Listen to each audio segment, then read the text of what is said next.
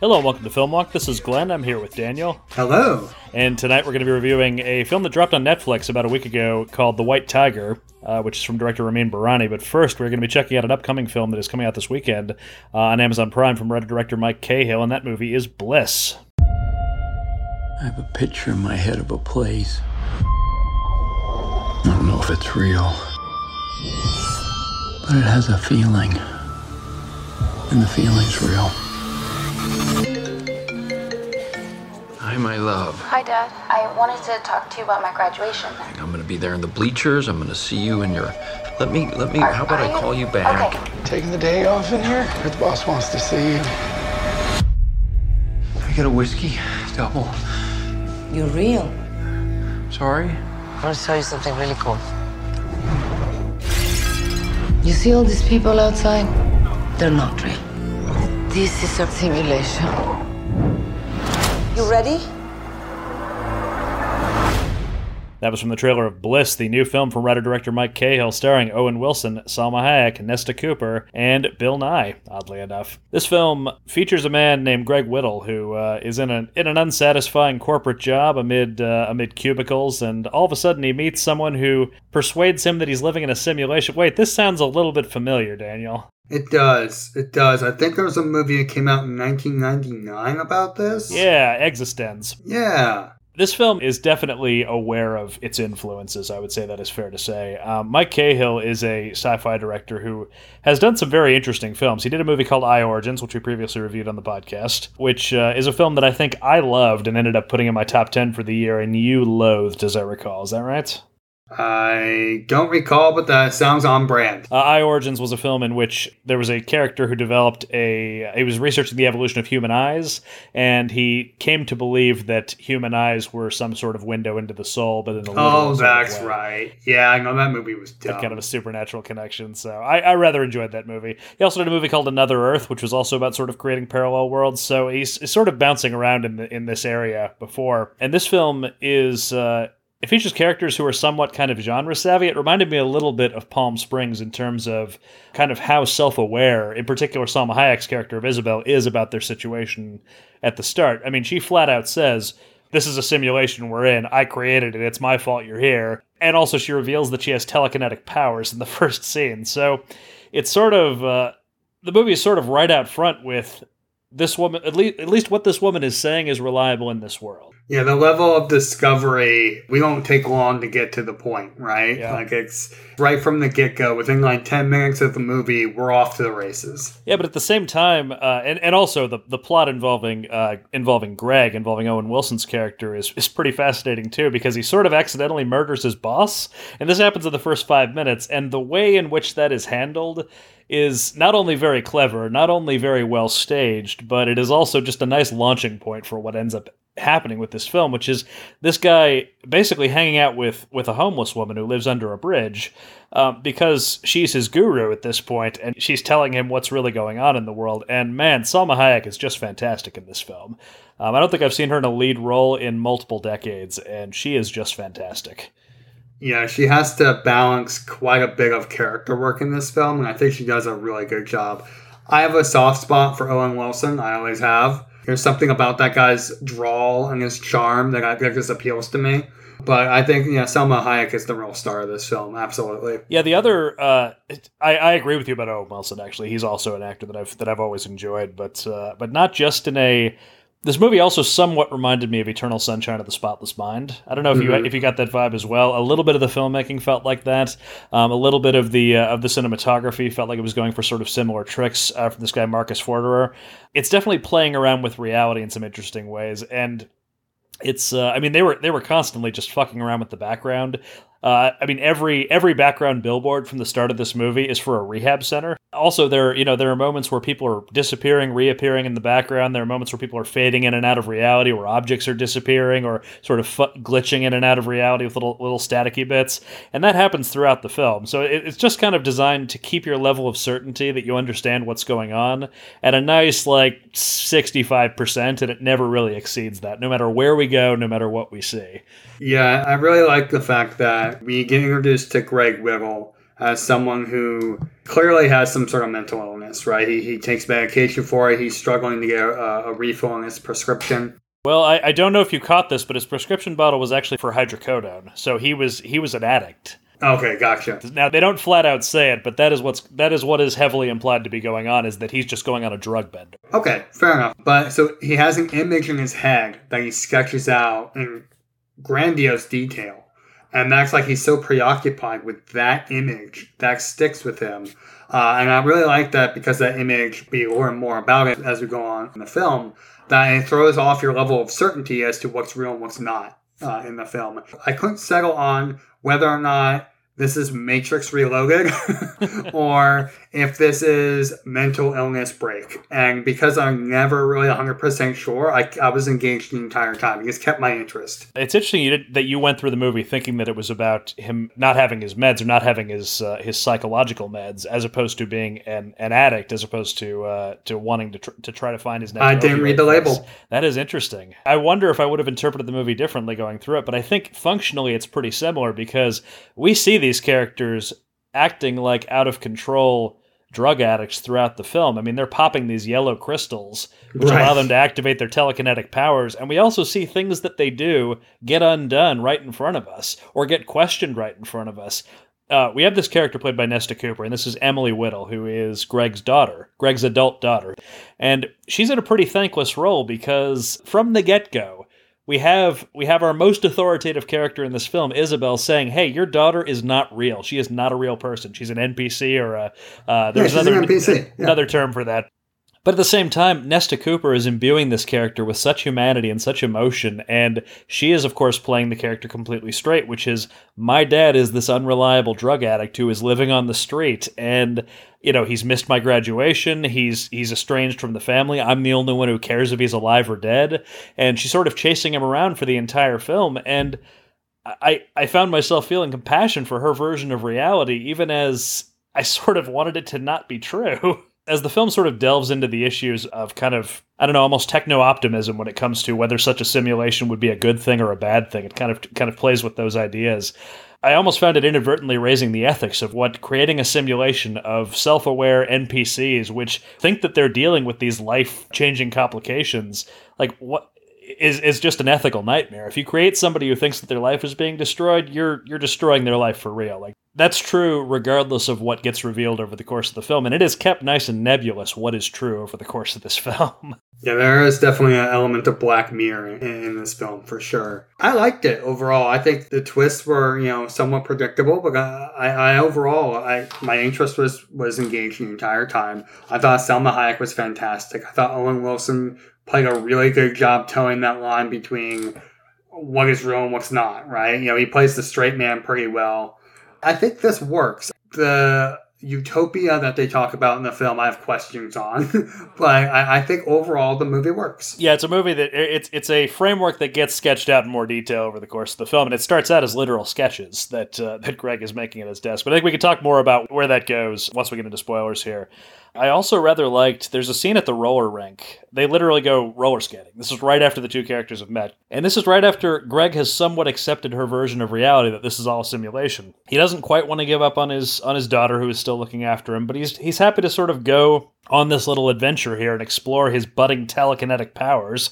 And it's such a fascinating moment because initially Isabel is just messing with people for actual grievances. There's a guy grabbing some girl's ass on the roller rink floor, and she knocks him down with her telekinetic finger guns. And somebody judges her, and initially it's real slights, and then it's imagined slights, and then she's just going on a full-on GTA rampage. Intercut with them just full-on having sex in the bathroom stall in there. Lots of sexy times. I cracked up when the telekinetic powers caused one of the lights to swing down and hit one of the roller skate participants in the head.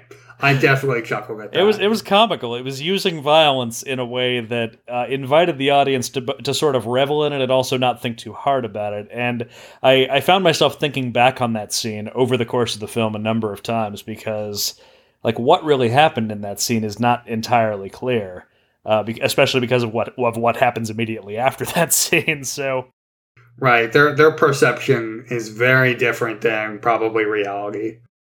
Yeah, so I mean, but they have a shared perception, which is interesting, right? They both experience the thing the same way. Yeah, what's that they call that? A folie à deux? Sort of two people who are just kind of punching each other up. And yeah, folie à deux, madness for two, known as shared psychosis or shared delusional disorder, is a psychiatric syndrome in which symptoms of a delusional belief and sometimes hallucinations are transmitted from one individual to another. So I found myself thinking of that over the course of this as well as, are these two the only ones who are living in their own reality? And of course the movie actively invites you to encourage that hypothesis, or to consider that hypothesis as well. I mean, Selma Hayek, as Isabel, she says that we're real, nobody else is. Yeah, and I don't know. I tried to see it from her perspective because as we see her rampaging through the roller rink with her telekinetic powers, I'm like, who among us has not done that at least once in a video game? Like, it's got to be horrifying to Greg because for him this is still the real world, and for him he still hasn't quite accepted that this is her simulation. But for her, it ain't no thing. And watching just sort of the bent moral plane that she's operating on over the course of this is fascinating. So, I think, shall we go ahead and get into spoilers here? I think we have to go with that Utopian now. All right. Well, I think that this film is dropping on Amazon Prime, and I think it's definitely worth checking out. I think there's been kind of a saturation of content that is, let's just say, The Good Place adjacent. And this feels like something that will be sold in a very similar way, but is very much not that. This is not about supernatural fantasy. This is really kind of messing with your perceptions of reality in a similar way to The Matrix, but it feels wholly like its own thing. So I can't recommend this movie enough. Daniel, any final thoughts before we get into spoilers? No, I was pleasantly surprised by it. I think it holds up. I think that the performances are solid, and the world building is interesting enough that you stick with it the whole time. Well, as Greg says to Isabel, is it safe? And she responds, kind of. From here on out, spoilers for Bliss.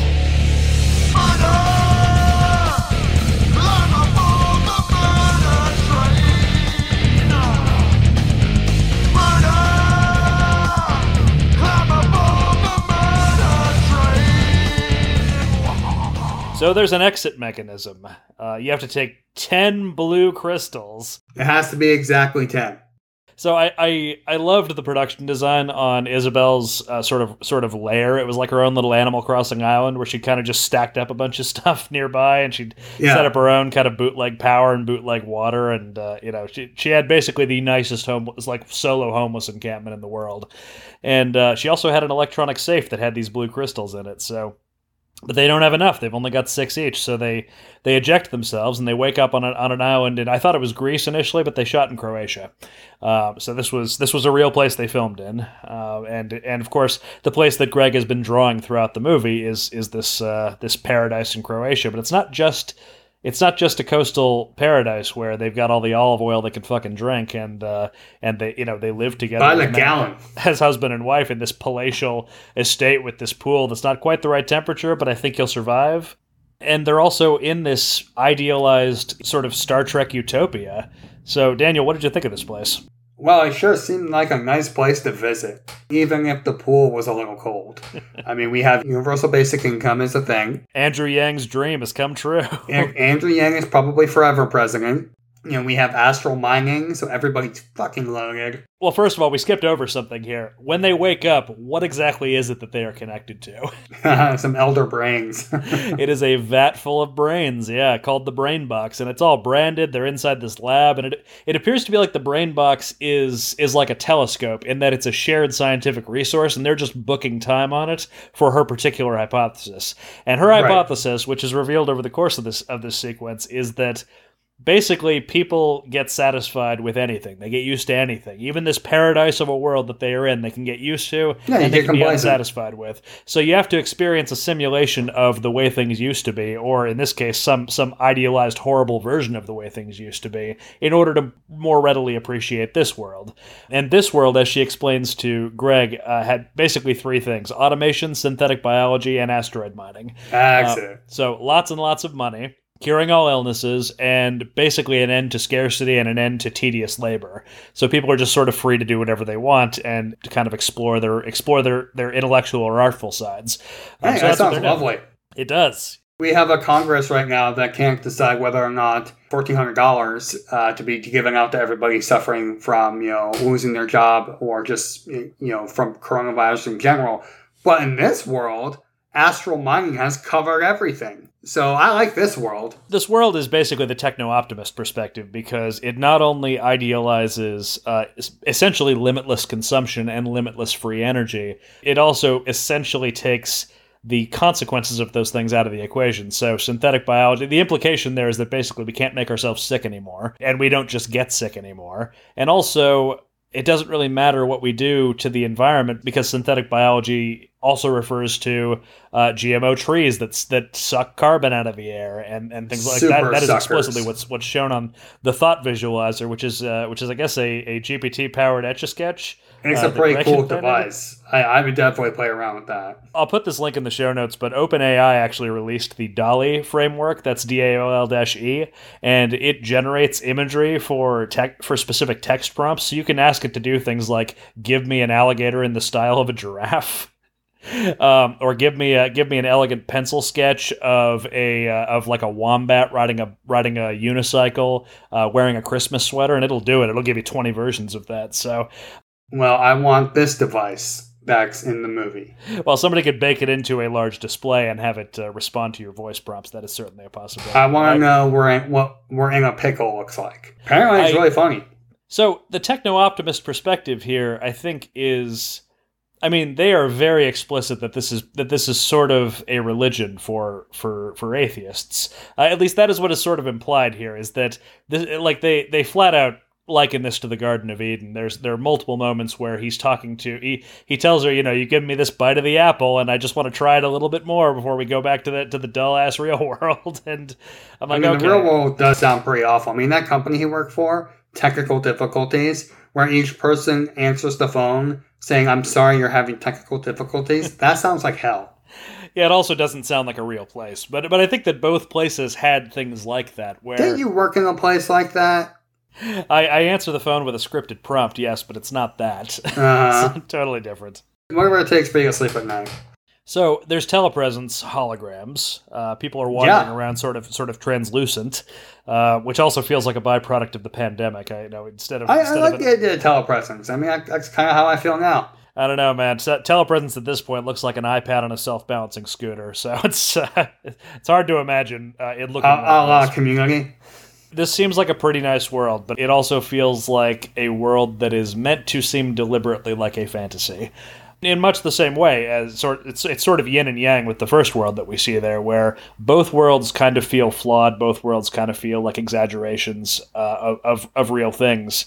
Right, so how much of any world is real? And I think that the movie really doesn't answer that. It leaves it up to your interpretation, because Greg is crazy pants. But also, Greg is, we get a little bit of dialogue, and I think that in both cases, we step outside of either of them.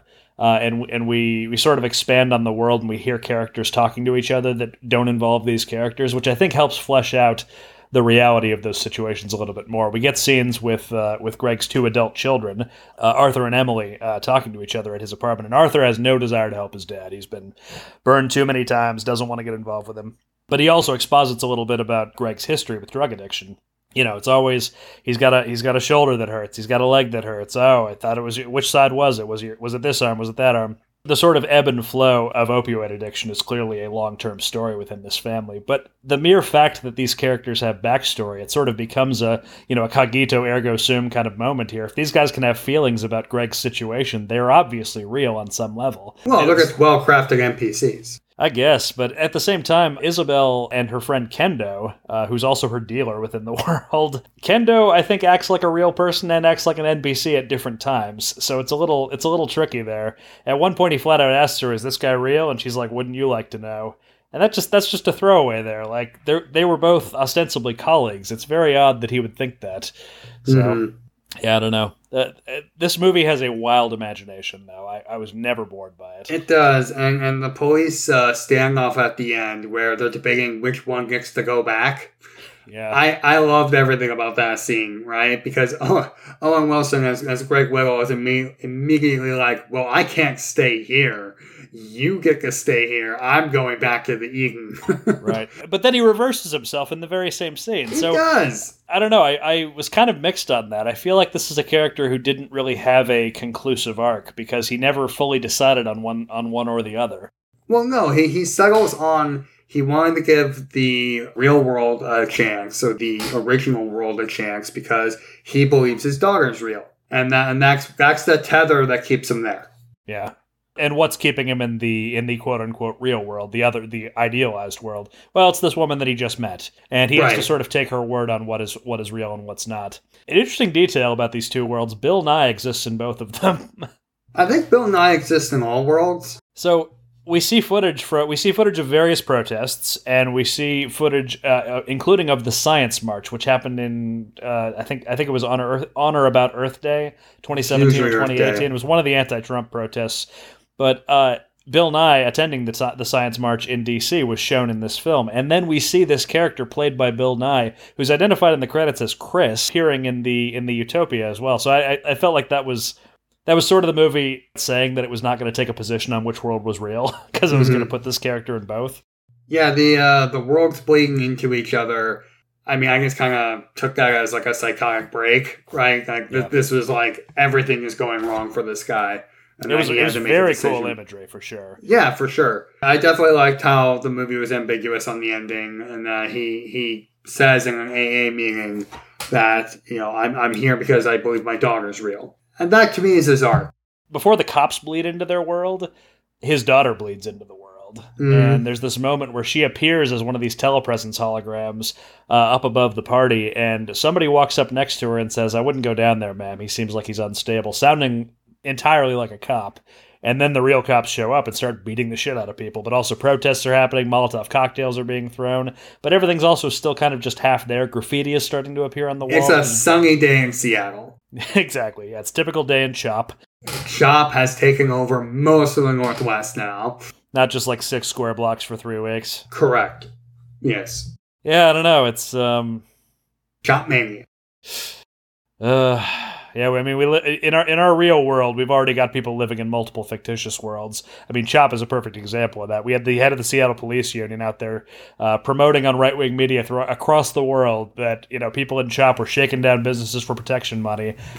Total lie. Never happened. Not a single report of that happening, not a single witness, not a single victim. Nobody came forward and said that happened to them. It was entirely made up by the police. Yep. 100%. But for some people out there, that is the real world. That's canon. Yeah.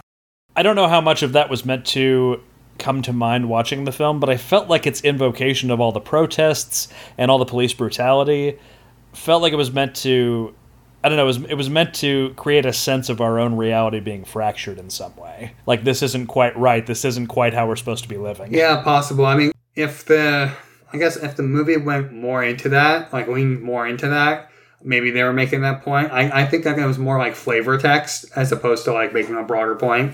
Just sprinkling it in there, just a little light dusting of ideas. Yeah, I think you're right. I don't think it was trying to say anything specific about that.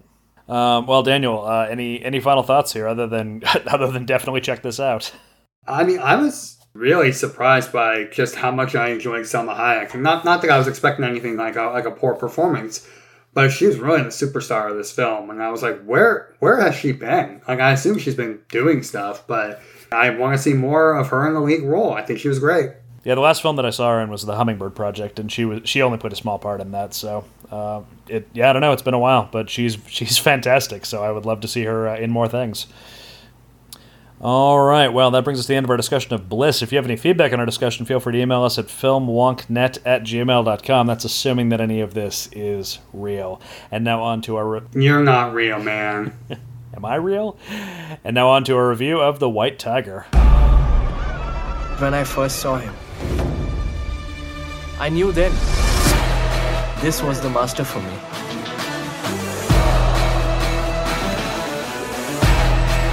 I want to be a driver for your son. Hey, how much rope? Hey, don't do that.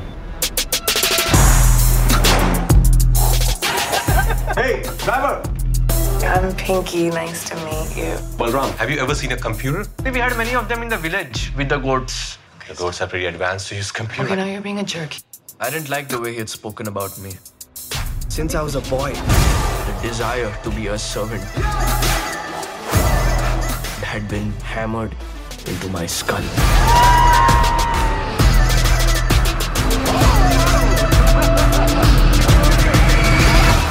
That was from the trailer of The White Tiger, the new film from director Ramin Bahrani, based on the book of the same title by Arvind Adiga. It stars Adarsh Gaurav, Priyanka Chopra Jonas, and Rajkumar Rao. And this film is the story of a man named Balram Halwai who starts off in a small Indian village of Laxmangar.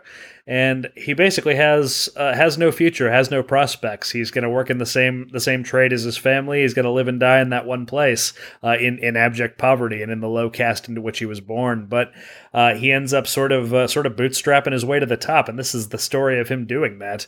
It is also the story of sort of the rise of India as an economic powerhouse, as an IT outsourcing powerhouse, as really a much bigger player in global capitalism, and also the extent to which India and China's relationship, as well as the ascension of India and China, maybe supplanting the West to some degree. Maybe America is a little bit yesterday. Maybe India is tomorrow. Maybe this is the century of, as he puts it in the film, the white man is over. The white man is yesterday. This is the century of the yellow man and the brown man, which is.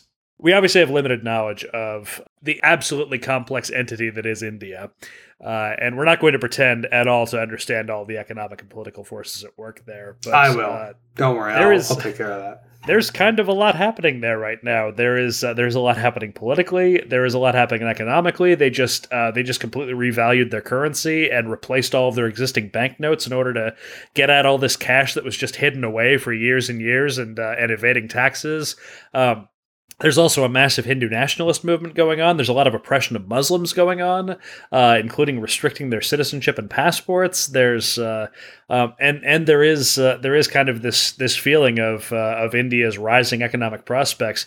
Also, increasing participation in the global IT workforce, and what does that mean? And this is something that I've been interacting with in the IT field for the past decade and beyond. So. I found that I found that I was learning a lot about this film's perspective on these matters, but I had questions and I had things that I wanted to say back at it. So this film, in addition to being a very compelling narrative, is also kind of a think piece. So Daniel, what did you think of it? I selected this film. You did. What made you pick it? You were kind enough to give me an offering of picking a movie. I didn't even watch the trailer. I followed your rule set for this. Yeah, that's good, right? It's better experience. I picked this film because I think India is a very vastly complicated and interesting place. A place that growing up in school, we never really covered India. We covered Gandhi for like a half a minute, and that was it. I think India being the world's largest democracy and a place with just dozens of large political organizations, there's more than two parties, right? It's not like America where we have the GOP and the Democrats. Well, they inherited their parliamentary system from the British, right? So they have lots of different parties. They have not only national parties but regional parties, and they all play a role in their gigantic Congress. And I just think India is a really interesting place that we don't know enough about. We all know about outsourcing, right? Our call center jobs out there. But what is India, right? There's still a caste system that impacts, hundreds of millions of people. There's, Muslims, like you said, who are being discriminated against. There's a lot of other ethnic groups. There's different religious groups, like the Jains who are, if not oppressed, at least marginalized a bit. And yeah, I don't know enough about India, so I wanted to check this movie out. This is based on a book I have not read, but I was really taken in by it. I think I compared it to you off mic to Parasite, and I think I like this better than Parasite. I didn't really like Parasite; everybody else did, but I really liked this because I thought it was a much more complicated view of what Parasite was trying to do. I think you're right, but I also think that Parasite, taking place as it did in Korea, was analyzing a whole different set of economic and social pressures, and was also in a country that is wealthier and that seems to have, I guess I would just say, a less complex and chaotic economic situation than what is happening in India right now. And that is purely just a matter of numbers. There are so many more people in India than there are in Korea. Well, it's also a bigger place. necessarily going to be more complex there.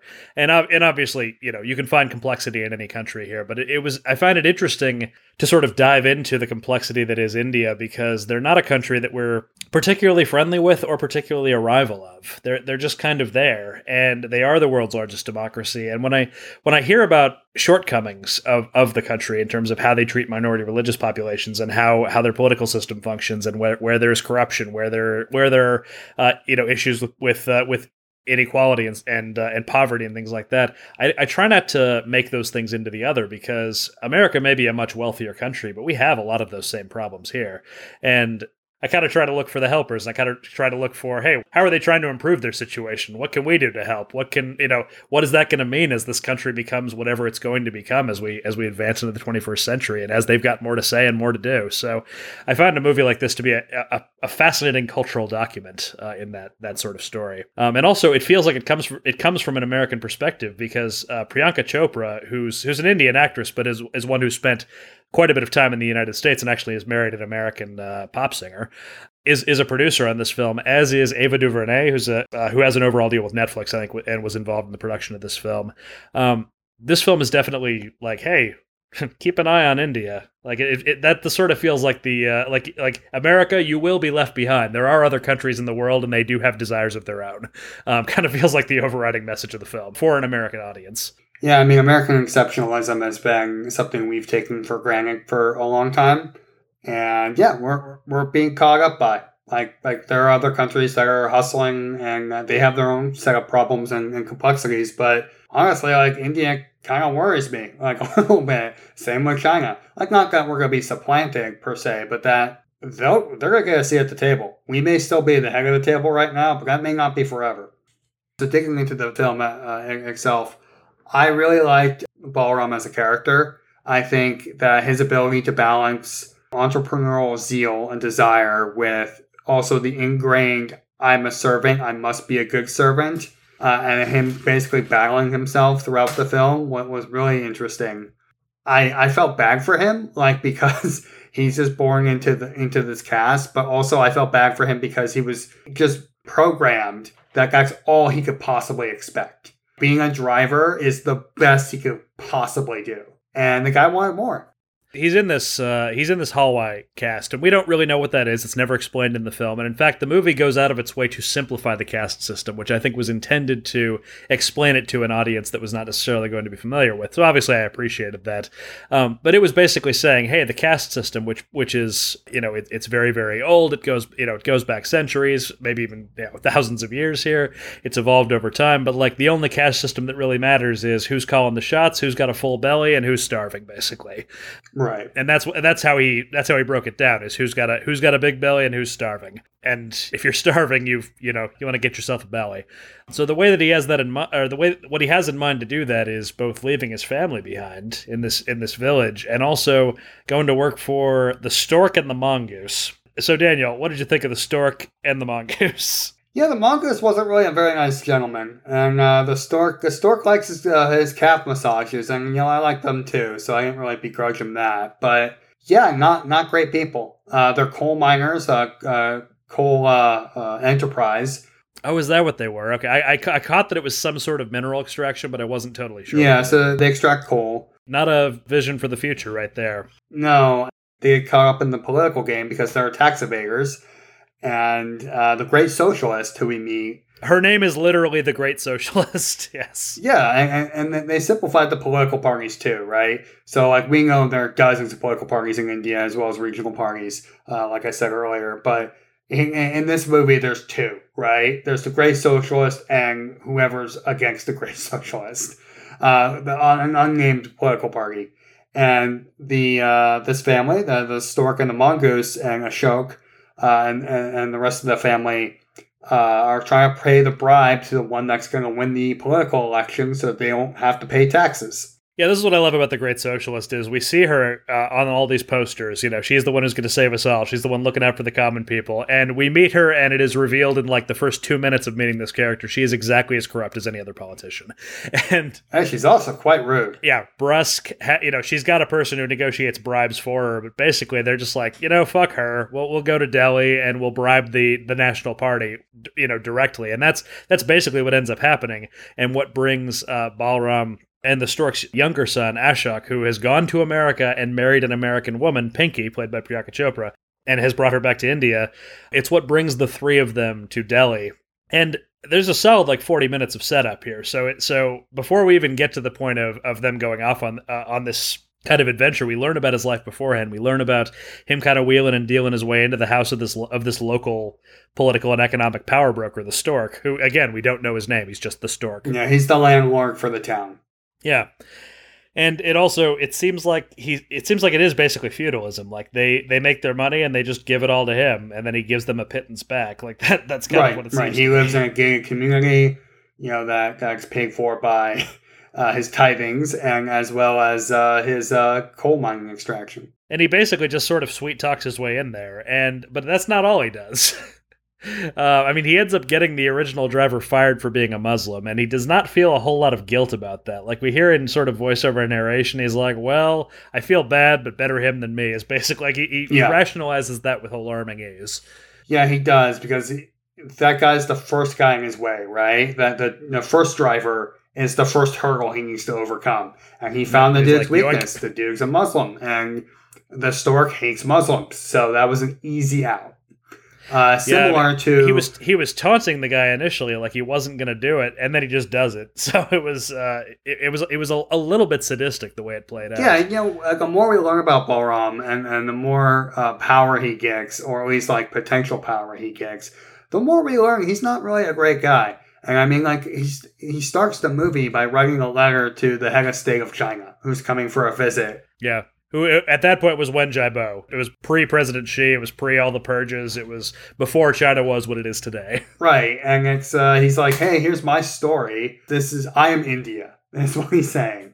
Yeah, I'm an entrepreneur. Yeah, and it's a rather bold and brash statement for first off, right? Like this guy represents entrepreneurship in India, but it's also like a good window into how he sees himself.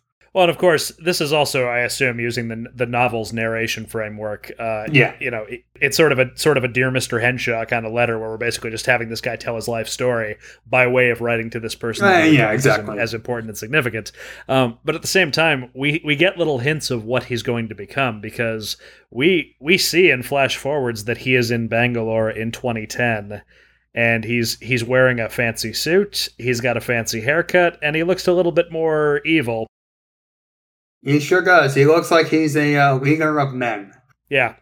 And so we don't know how he gets there or when he's going to get there or who he's going to have to step on to get there, but we know that this is a dark story that ends with him on top. We just don't know how he gets there. And he knows. He knows by going down this path, if he upsets the Mongoose and the Stork and that family, that his family's done for. Like, they show that in detail. Like, the Stork will send, his henchmen, and they will kill his family. Yeah, and that's kind of his going in. That's the fear that he has is, well, I can try and rise above my station, but if I fuck anything up, he's going to kill my family. And then of course he has an evolving attitude about his family over the course of the film. So it's very fascinating to watch all of that happen. I loved the look of this film. It was really just fascinating seeing all these different parts of India, not just Delhi, but also kind of rural parts of India, different trains and train stations and different bits of architecture. I mean, it's really quite a fascinating tour of the country. I assume just very small parts of the country, but it's quite a lovely film to see. It delves into some moral complexity. I think it explicitly thumbs its nose at the likes of Slumdog Millionaire and sort of previous Western attempts to both peek an eye into India and also sort of present a simplistic, happy narrative about India. Well, yeah, this is not a happy story at all. Right, he directly calls Slumdog Millionaire at one point, saying that it's going to take more than winning $1 million rupee prize to get me out of this. Exactly. And Basically, this guy earns his place at the top in the same way as anybody else by stomping his way up there. So it's very fascinating to see. Ardas Gurov is, I mean, the way that he sort of code switches between, as you said, kind of the servant voice and kind of the servant persona, and I am merciless and I will step on you to get to my next place. It's really quite fascinating to see that happen over the course of this, because he doesn't feel false. He doesn't feel like he's putting on airs. He always feels like he's sincere. Right. It's not jarring at all. It's just an extension of his personality. What did you think of Rajkumar Rao as Ashok? I felt great sympathy for Ashok. I was worried about him the whole time. Like, here's a guy who wasn't always from India, right? He lived in New York for a while. Yeah. He wants to be a musician. He has the classic rich person problem of, well, I don't know what I want to do with my life, but I don't necessarily have to apply myself. I just have to figure out what's next. Yeah, he's pretty inept. He doesn't make a lot of decisions, and he's surrounded by people who are generally more capable than he is. So it's a difficult situation to be in, I suppose. He's also got people who are constantly looking out for him. Pinky is also a fascinating character. What did you think of Priyanka Chopra Jonas as this character? I really liked her performance. I think that she balanced the Western outrage versus just like kind of maliciousness pretty well.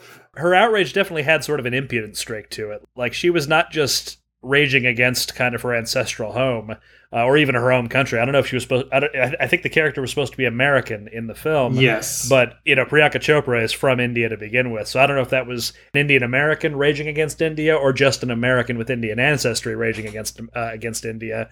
But either way, it didn't seem as if anybody in India took her particularly seriously, and that just made her angrier. Right, and she didn't care about the patriarchy, right? Like when she wanted something, she made it happen. But she's also like, she had a vindictive streak, right? Like, she does some things where, in the film, I guess when we get into spoilers, we could talk about where I definitely question her motives.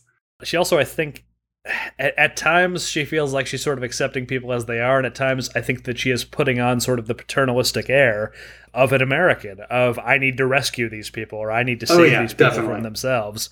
And watching sort of the interplay between those elements as she's trying to sort of navigate being back in India, where A, the family did not approve of her and Ashok getting married in the first place, and B, she's sort of at a lower station socially because nobody really cares what she has to say.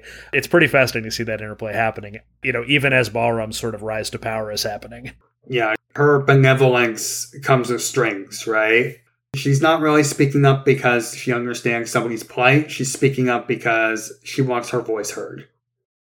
In the same way, Ashok and Balram's relationship is pretty fascinating over the course of this as well, because they're not exactly friends, but they're not exactly servant and master either. They seem to constantly be fighting against whatever lanes they're supposed to be in, basically. Yeah, I got a sense that Ashok view him as an employee rather than a servant. Yeah. And at the same time, I mean, the stork and the mongoose would occasionally treat him nicely, but it was always... It was very clear that they did not give a shit about him. Oh, no. At least it was very clear to me 100% of the time. I don't think it was clear to him 100% of the time. But I think that's definitely a source of anger for him over the course of the film, as he comes to realize these things. Right, because it's ingrained in him to always adhere to his master's wishes, right? That his master looks out for him, that kind of paternal instinct, that is feudalism. He was born with it and taught that every day of his life. That, the mongoose and the stork, they would kill him in a heartbeat if he really pissed them off. A film that came to mind as I think back on this film is Goodfellas, in terms of sort of Ray Liotta's character as kind of this young blood mafia person rising to power amid all these different people, and he's kind of trying to find his own way, but also trying to shove people out of his way to rise through the ranks. I found that, that's the sort of character we're focusing on here. This is a guy who you sort of want to root for, but he's also doing some pretty bad things over the course of this, so you're not sure how much you want to root for him. Right. Shall we get into spoilers? Sounds good to me. Daniel, any final thoughts before we get into spoilers? I watched this movie at 6 a.m. the other day. I watched it before work. I was riveted the entire time. I enjoyed it the entire time. And it was a good start to the day. So I definitely really like this film. I liked it better than Parasite, like I said earlier. I think this is a movie everyone should see. I agree with this as well. I very much like this movie. I think that this movie, what I said about it on the night, and I watched this movie actually very late at night. I did the inverse of what you did. But look at you. I had no trouble sticking with this film. I was completely riveted by it the whole time. I got a different vibe from it. than I did from Parasite, because Parasite felt like it was a little bit spinning a yarn and trying to be funny while also making a point. This movie did not feel like it was spinning a yarn. It did not. It felt like it was deathly serious. Even like there were moments where it was cracking wise. There were moments where it was clearly trying to sort of prod satire. All these characters, like the great socialist, and sort of poking fun at the political system. There were sort of comedic elements in play in this film, but this film really has an edge to it. And it is what I said on the night on Twitter was that the White Tiger is not fucking around, and that's the feeling that I got overriding over the course of this. It is not afraid to be. It is not going to sort of coddle a fragile American audience and pat them on their bums and say, "Don't worry, you're still the best." Like, it has no patience for that. You know, this guy's just trying to hustle and survive here, and he could give a shit what you think about it. And that is sort of the chip on this movie's shoulder over the course of it. And it's really what makes it so fascinating, what makes it feel like such an honest piece of storytelling. So, cannot recommend this movie enough either. There's 2 strong starts for the year for our first podcast. Yeah, usually I hate one of the films, so it's good that we start with 2 ones that I at least I like. I mean, we skipped January entirely. We also didn't get a conventional January theatrical release where they just sort of dump all the crap into the first month of the year because we're still on the tail end of COVID here. So I don't know. This might be a little bit different movie year than ever before. So we'll just have to wait and see. All right. Well, from here on out, spoilers for The White Tiger.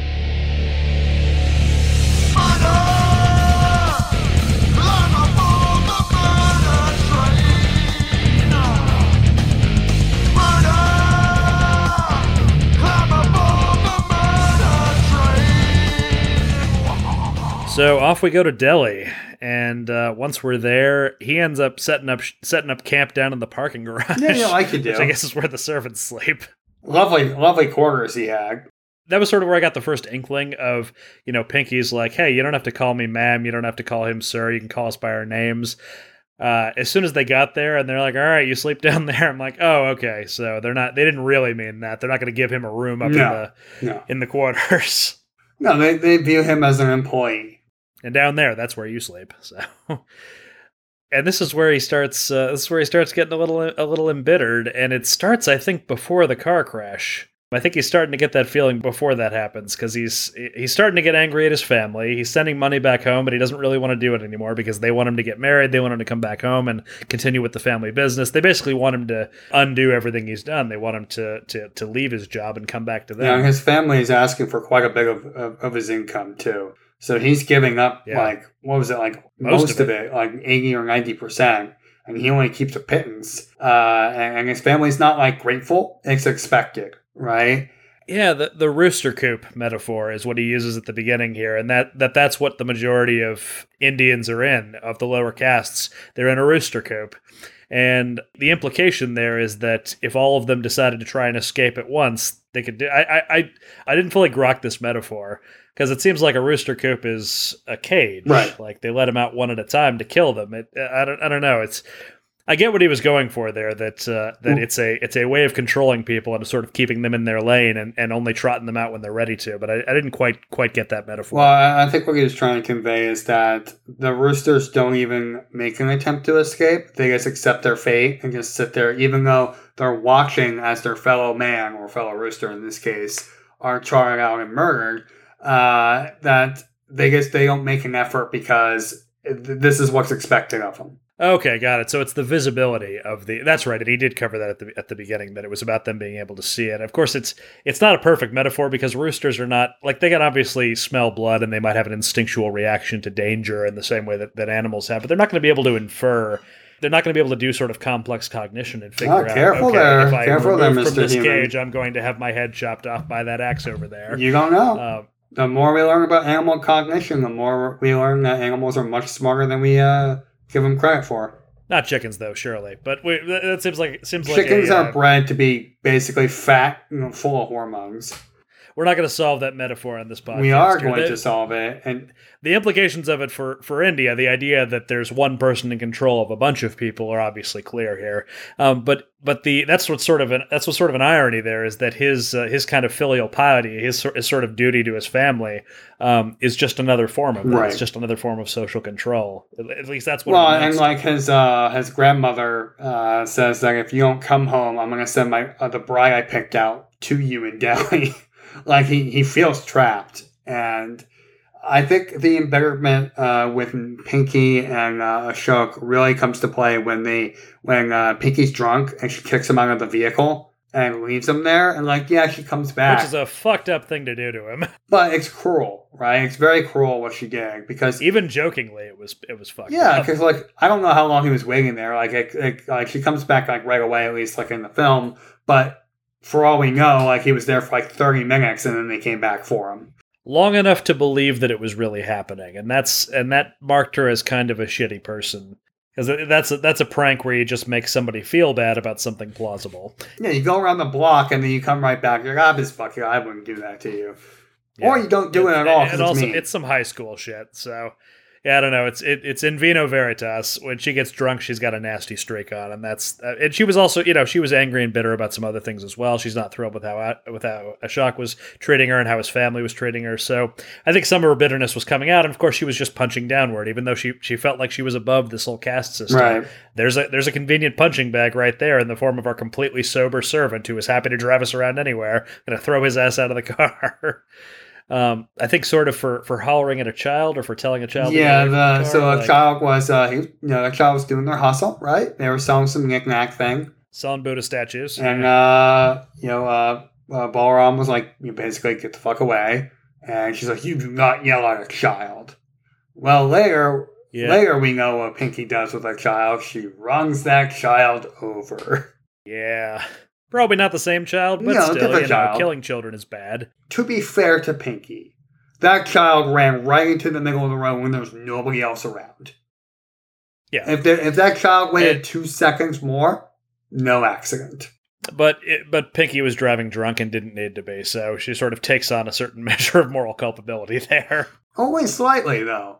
Pretty sure that child didn't need to be running out at 2 a.m. So that's sort of the inciting incident for Act 2, wherein they're like, okay, how do we pin this on the help? Like straight away. So Pinky's not present for this, and they're trying to get him to sign a confession. Ashok is like, we can't do this. This isn't right. But he's also like taking drinks behind the bar, and he's not really stopping it from happening. And the stork and the mongoose are sweet talking Balaram hard to get him to sign a confession saying he drove the car and it was his fault, and he was alone in the car. And that he took the car without permission. Like they're throwing him under the bus, just like that child. In what turns out to be completely unnecessary. Right, but that's the moment where the switch flips, and Balaram's like, these people, like, one, he's angry at himself for not even asking for anything in return.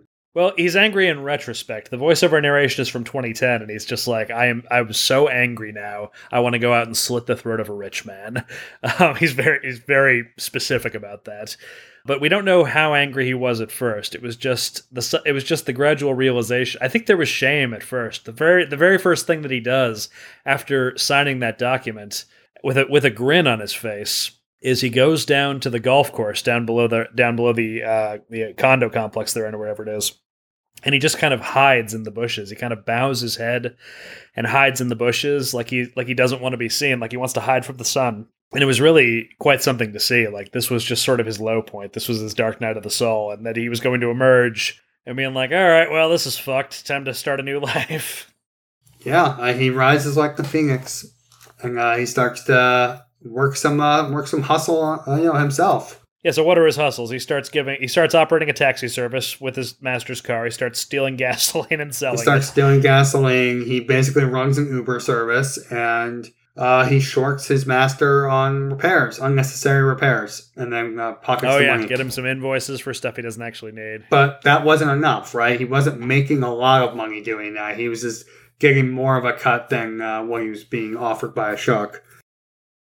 Well, and then he comes to understand what it is that they're doing in Delhi, which is they're paying these massive, multi-million rupee bribes to the political parties there in these giant red bags. And he realizes that it's way more money than he's been stealing from the master in the first place, which explains how he's able to get away with it. It's so little money to them, it doesn't even register. Right. And two, he starts to get a little bit political about it, at least in terms of his justification. He says he envisions a man on the street basically explaining his rationalization to him. I guess that was a complete fantasy, but these guys are bribing the politicians so they don't have to pay taxes. So they're stealing from us taking that money is not even theft. They're stealing from the country. They're stealing from all of us. That man was his father. Oh, that man was his father? Really? No, like his father died, but that vision was his father telling him this. Oh, okay. I did not pick up on that. That's interesting. Yeah, because we never saw his father alive back in his village. Right. Well, he got TB and dies pretty quickly when he was a young kid. That's okay. That's right. It's a very quick detail established in passing. I remember this now. But yeah, it's a large amount of money, and then of course, despite all of their bribery, the National Party ends up losing to the Great Socialists. So yeah, they're getting double billed now. They got to go bribe the socialists for even more than they bribed the opposition. Yeah, party. she asked for 4 times the amount of the original bribe. They were given $2.5 million before. They offered her $2.5 million, and the Great Socialist has a fixer there in the car and is like, "Yeah, is that how much you gave the opposition? You give us $4 million instead." Oh, I'm sorry. It wasn't 4 times. It was just basically double. Yeah, that Great Socialist. Not the nicest person in the world. Hey, can't be a great socialist unless you collect money from rich people. Am I right? I guess. Yeah, I don't think the movie is intending that we exercise too much moral judgment over him over the end of this film, because if we were to be discerning about what happens at the end of this film, he's sort of trying to be a better person. He's sort of trying to be the change that he wants to see in the world. He kills Ashok. Yeah, he murders Ashok with a fucking what does he beat him with? A broken bottle, a broken beer bottle, and he stabs his master to death in the middle of the rain and leaves him dead on the side of the road. And then he kills him. He takes his nephew who joined him there to Bangalore, but he leaves the rest of his family behind, possibly to be murdered. Most probably to be murdered, yeah. And we see a newspaper headline about a family of 17 killed in his home state, and we don't know for sure that that's his family. They keep it nice and vague on that. We can infer that he tied up that loose end. We can infer that he knew that it was a possibility, and he still did what he did. So we intend the natural consequences of our actions, and he clearly at that point did not care about his family enough to prevent them from being murdered. So, except for his nephew, who just happened to be the one that he was with. So they go on to Bangalore. He's a little fucked up from the murder. So he just kind of stares at the walls for 4 weeks. That was a nice little detail there. Killing a man is not. He's like, I'm not like the rich people. I can't just kill people.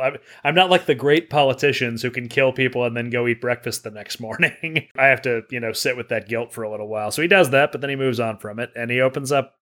He bribes the police chief to arrest all the other drivers. So he throws a bunch of other drivers under the bus, and then he starts his own cab company in the ruins. Yeah, and he takes Ashok's name. Yeah, I don't know. It feels like the axiom that every fortune begins with a crime. It's first cow all over again, right? Well, and also, he doesn't bootstrap himself. He stole bribe money that wasn't his and used that money to, create a business empire. What do you think bootstrapping is, Daniel?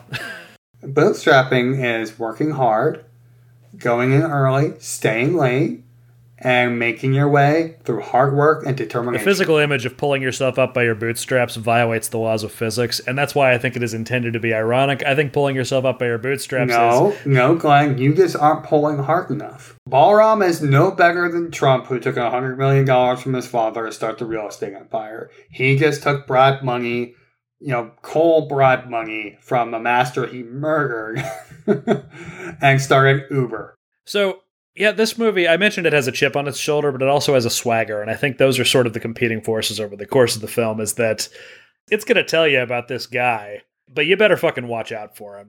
No matter how you feel about what he's done or what he's become, this is India, basically. It is very much this Indian nationalist moment that is on display here. So that is kind of how I regard the film. It is this cultural document. It is this kind of Indian swagger type film, and I don't know, having seen so much of that from my own country, it's something that A, I can't judge too harshly, and B, I find kind of fascinating to see from another country. So. Other countries have confidence and arrogance? So strange.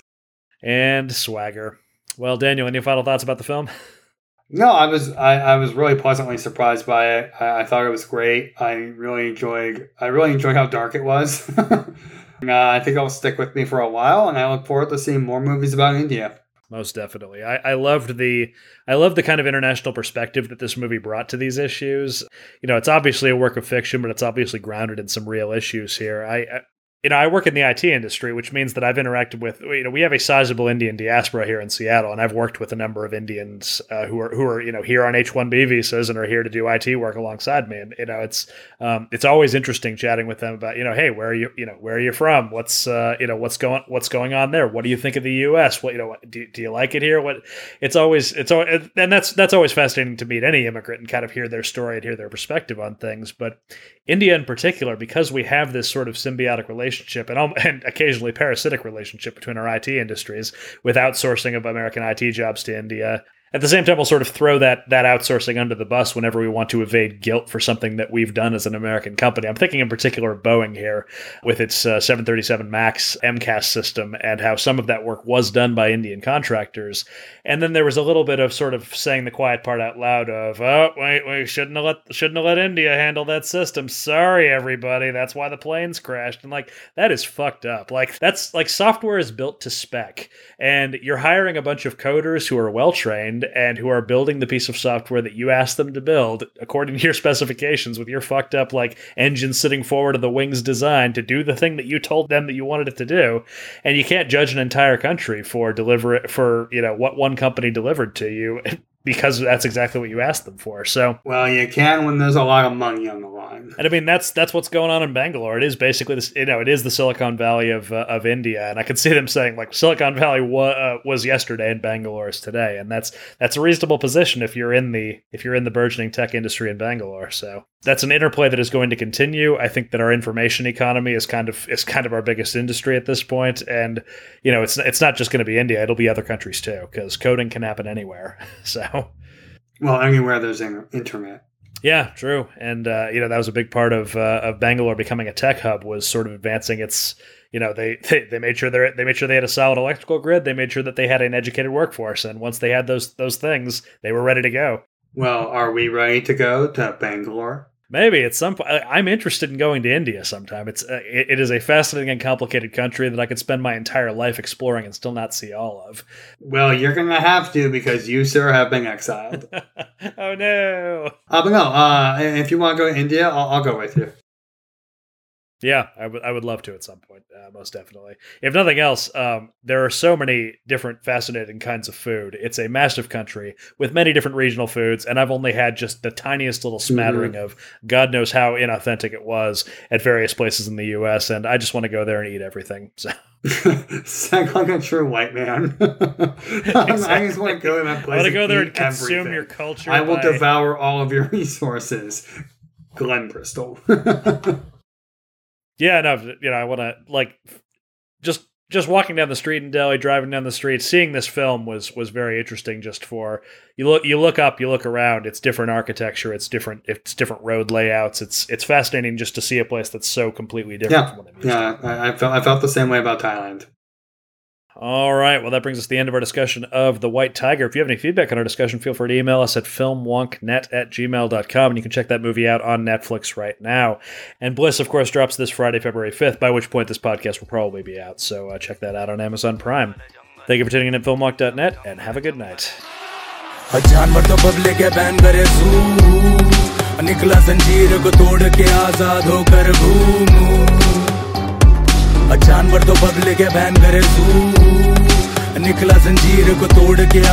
होकर घूमूं ये जंगल जंगल जंगल का मंदिर करना या